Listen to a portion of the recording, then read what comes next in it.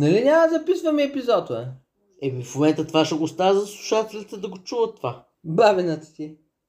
Бабината ми. Да жива и здрава. Това няма да го изстрел, ще го качвам така както го чуваш. Сега си го свиря. Свирай го, свирай ми. Чай видим дали ще мога го докарам. Докарай го.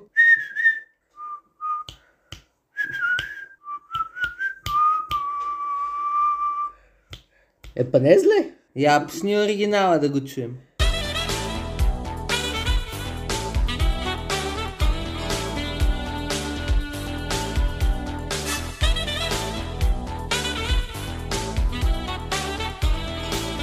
За какво не е оригинал, като Рафаел и звездичката ги мават по-добри от оригинала? Не мога да си. Здравейте, драги слушатели! Това е поредният епизод на Бързо си красота. Булгар, беклогър. Където и горолица ще ви дрънга глупости, може би за видеоигри. Това ти стои наобратно. То ми стои наобратно, ама той е микрофон, така че отгоре за надолу все едно. Аз съм вече личен психар Дракон и днес с мен са и Рафаел, дето не се е вясал от една година, и звездичката, която не се е вясала от цяла една седмица, което пак е много. Много е. Седмица е много време. Но пък обичаме всички гласове тук, където се вясват. Рафаел, какво става, бе? Що така няма никакъв? Последно е ни костенурки, нинджа и от тогава няма. Някакви четки нещо разбрах, че се случва. Мишот не си маканил.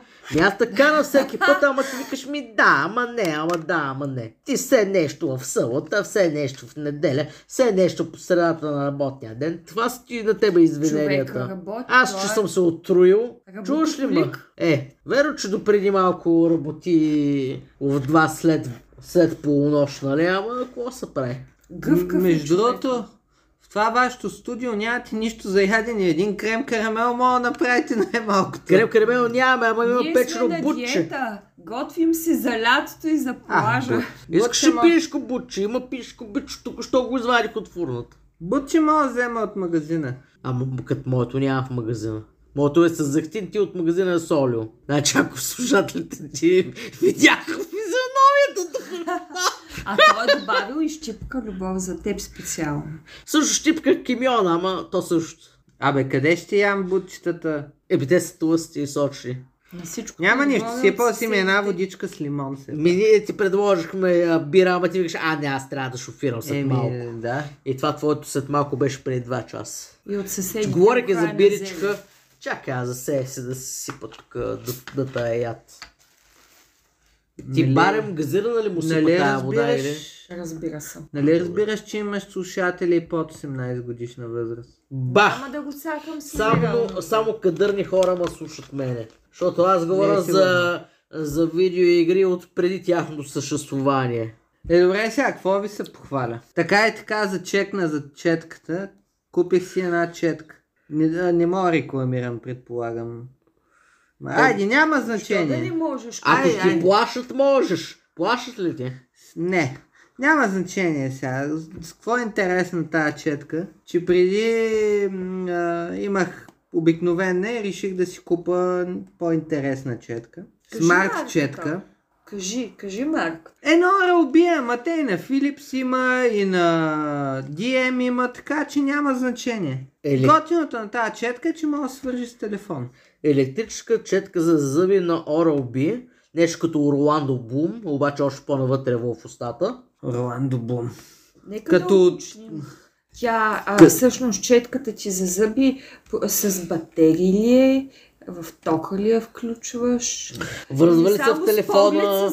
Печелиш ли медалчета? В смисъл това тук Вулгар Беклогъри е подкаст за видеоигри. И ти си взел четка за зъби електронно, която чрез Bluetooth се връзва към твоя телефон, за да играеш видеоигри с устата си. Първо това не е игра. Дали печелиш медалчета? И аз играя в момента на We Love Katamari Reroll plus Royal Reverie на Nintendo Switch и печеля медалчета и аз. Така че принципът е същия. Значи, тия медалчета ги печелиш, когато постигнеш определени резултати, които са дадени в софтуера. И аз в We Love Katamari, като постигна дадени резултати, печеля определени медалчета. Второто, което е минето на зъби, се предполага, че не е игра, нали? Ама, моля. Как ще не е игра? По-весело с това да са ти чисти зъбите. Има ли?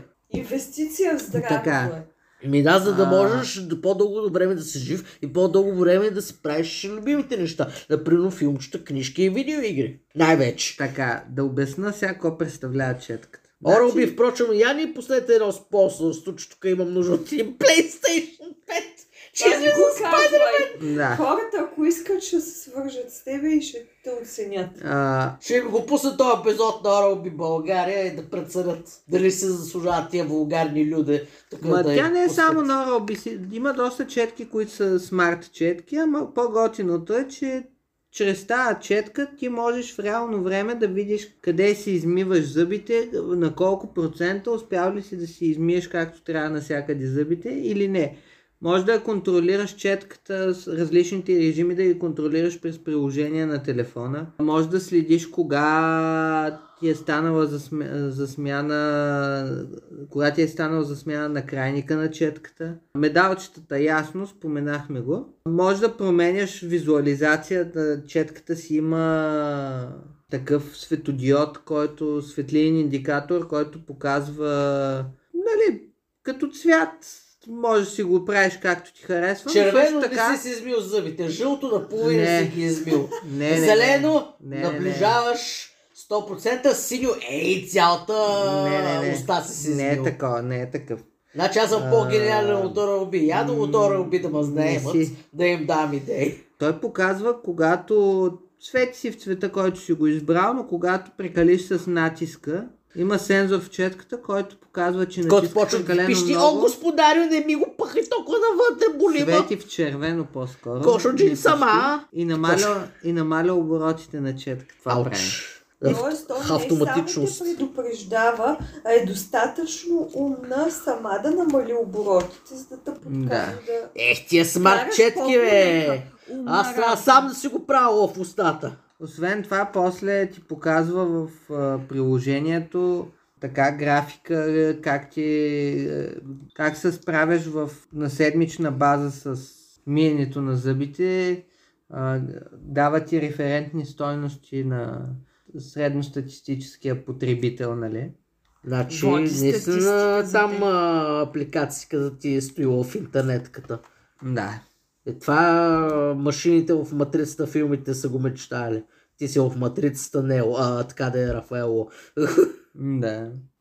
И това е в общи линии, нищо кой знае какво толкова друго интересно няма за тази четка. Аз я купих, защото сметнах, че така ще успявам да си измия зъбите по-лесно и беше любопитно какво толкова са направили. И за това ли го говорим това вече 5 минути на подкаст за видеоигри? Да. Драги геймъри, чистотата в устата е чистота в гейминга. Спонсорирано не от Оралби. Чистотата в устата може да е като игра, нещо много. Но добре са го направили софтуера, наистина всичко е както трябва. И е в някаква степен интересно да си миеш зъбите, не само да знаеш, че това ти е задължение, ами ти е любопитно, как ще се справиш, какъв медал ще спечелиш. Може да си промениш цвета на четката, ако искаш. А пък аз, за да ми е интересно, за да се мия зъбите, си купих една черна паста за зъби уша с активен въглед. И оттам ми беше апгрейда в мирито на устата. Ами, че то си атрактивно. Четката зъби е черна, ама като си го навреш в устната кухина, става на бяла пяна. Може и на черна да стане, като се разтвори. Ама от орални глупости да минем на същинската част на подкаста, за която той ще съществува. Какво сте играли, бе, хора? Аз лично съм играл... Mortal Kombat 11. Че очевидно знаеш по-добре от мен. Аз я кажи тук на хората на Рафаел, нали наскоро ти беше де-факто денят на рождението и каква психарска измишлетинска щуротия с тебе и мене измишлетинствувахме. Дето се получи по-добре, отколкото първоначално си мислим, че ще се получи. Да, знам. Минутка мълчание за твоята невинност. Тя върви читаво на Nintendo Switch, по-грозновата от другите основни версии, но пък в бой всичко си върви с 60 кадра, така че За Mortal Kombat ли имаш? За Mortal Kombat 11, да. И Switch версията е читава. По-грозновата е нещо, космите на Терминатора изглеждат като бе. Но пък муцка. Седнахме на ресторанчето, докато си чакаме манджата и си го извадих, свича ден и извадих си ги, два контролера и викам, ето къде е сега малко на Mortal Kombat да подсъкаме, докато чакаме манджарото. И ти така вметна, нали, ти сега няма да гледаш екрана, нали, това, но и аз взех, че твоето психарско предложение го взех на сериозно. И обърнах дисплея на свича към тебе, взех един контрол, седнах срещу тебе, че да не виждам какво става на дисплея и какво стана накрая. Бихта. Но лъжеш, само една битка ма би, целият мач аз бих. Но аз всъщност в твоя защита ще кажа, че се вслушах в твоя съвет. Да помпам копчетата, ама на с принцип. Което въобще без да се замислям. И това за първи път в живота ми се случва, че нали Just Smash Buttons, методът на играенето на професионални бойни игри се оказа печелив, защото аз взех, че спечелих мача, какво 2 от 3 битките смлях без да знам какво се случва и без да гледам дисплея, нали? И аз не го гледах в третата. Това, който е виновен. Аз бях това, който не трябваше да зяпа и ти реши да гледаш към рибките и към тавана. Кой такъв е извода, че мога да си играеш и без да виждаш нищо. Нали, Mortal Kombat 11, как се играе, гледай там аквариума. Това е много психарско. А представяш ли си, ако го правиш също с изключена конзола? И това беше психарския момент. Да. Добре ти отпразнувахме рождения ден. Да, много добре стана, много добре. И си хапнахме, и си пинахме.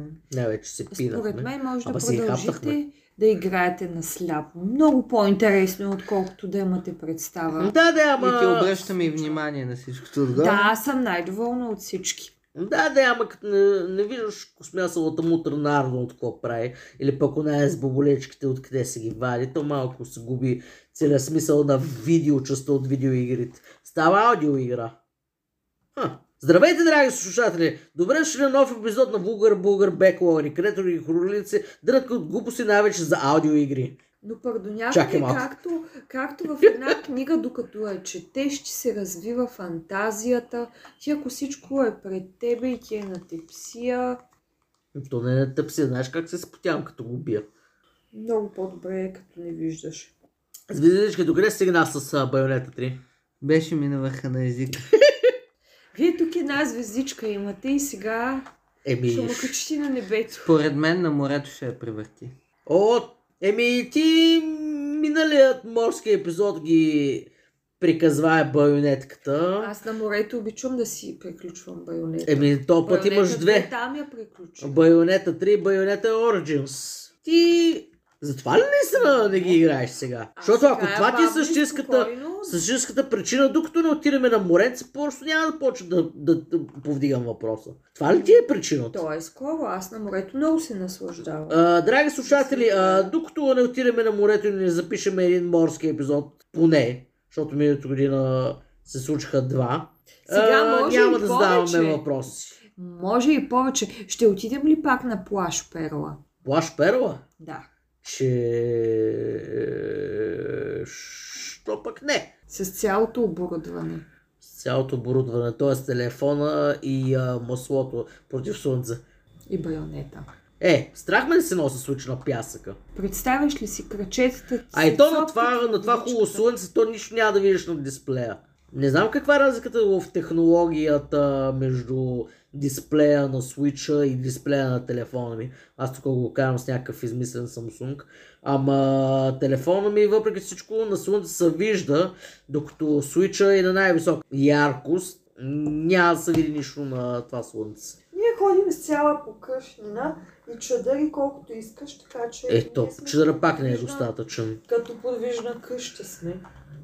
Това Switch е за след като си се върнал от плажа, вече си се взел един душ, сипал си нощната доза от биричката и така чистичък си.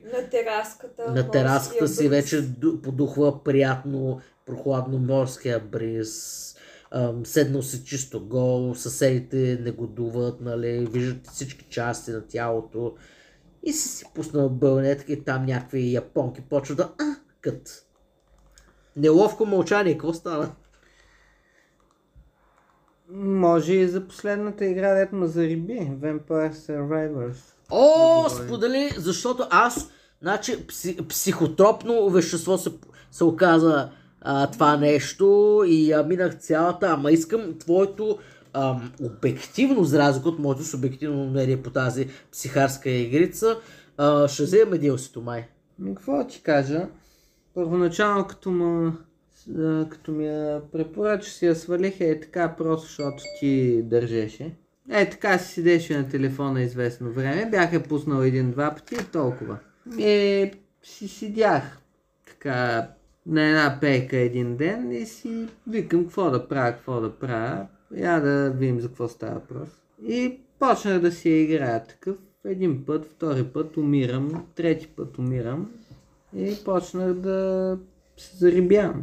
После прибирам се вкъщи, вечерям и вместо да си пусна телевизията или да прилиста с един пръст фейса, отварям играта и 3 часа съм играл на нея. На следващия ден продължи, защото нали, това е малко като, аз не знам, като наркотик. Като ти хареса, играеш до откат. В един момент я позарязах малко, ама сега пак ще почна да играя. Тя определено от онзи тип игри, подобно на Breath of the Wild и Tears of the Kingdom, дето захваналите в един момент просто не те пуща. Аз в един по-ранен епизод я поприказвах малко заедно с черното кафе и надявам се да съм си изказал моите фрапантни любимости на тази игрица. Ти като любим персонаж в играта, с кой обичаш да играеш, с какви оръжия там предпочитане имаш? Има едно оръжие, което се казва чесън. Кажи им за чесъня! Огин. Най-мързеливото и най-сигурно, че няма да те отрепат. Защото чесъна гони вампири. Гони всички. Може да седиш на едно място и просто да си умират около теб. А целта е, когато умре някой, да му събереш камъка, който пада от него и така трупаш experience. Да, джемчета падат от трепани аз открих лесен начин, за да качвам бързо нива, нали?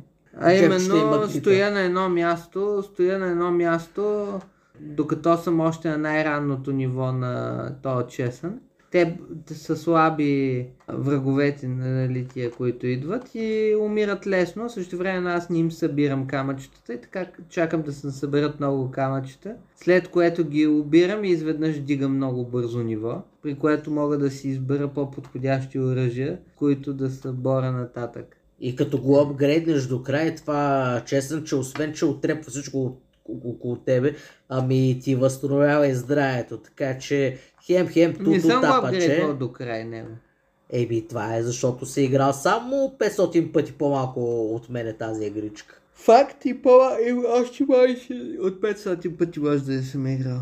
Значи ще се вземеш DLC, това по-нататък след мене.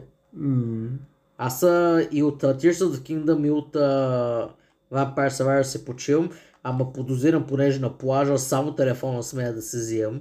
Май за плажа ще се взема поне първото DLC. Вие как мислите, слушатели? Да или да? Или да? Щом имаш пари, взимай.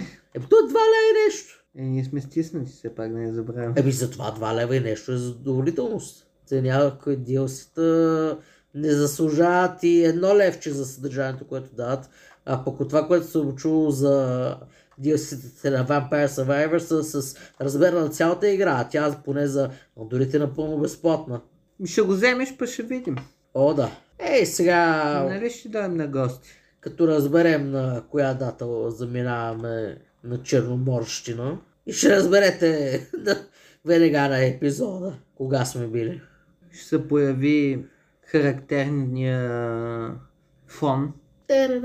Не, говоря за снимката на морето. Да, това си е... Щом втора година ще го правим, започва вече да е традиция. Звездички, ко става с тебе? Грея. Грееш ли? Грея. И? На път съм да съм морска звезда. Това е истината. Също вие си мислите, че тя е някакво астрономическо тяло, но тя е всъщност морска звезда, която се лепи за мен. Всички сте били в заблуда. Признай си на едно море, се залепих за теб. О, да. И то така се почва. Все от някъде. Все някой за някой се залепва. И така става спойката и ставаме като залепени. Да не сте се къпали с канаколи, да. С капчица. Само с хималайска сол сме се къпали. Ага. Ое. Иначе аз, както на предният пък епизод споделих, окончателно съм си дал почивка от зелдичката Tears of the Kingdom, но пък за сметка на това дойде да ме спасява вторият порт на Катамари поредицата We Love Katamari Reroll, дето се разцъквам на Switch-а. И съм в общи линии събрал всичките брадовчеди в нея, т.е. другите човечета, с които можеш да се смениш, да играеш и да търкаш голямото топче, те нареченото Катамари. Предполагам, че аз или някой от екипа е качвал шортита с разни психарски клипчета от игричката. Така че хвърлете поглед на шортс или шортита, както ги обозначавам. Там ще има някакви ташаци фламбе, ще има Катамари карт делукс.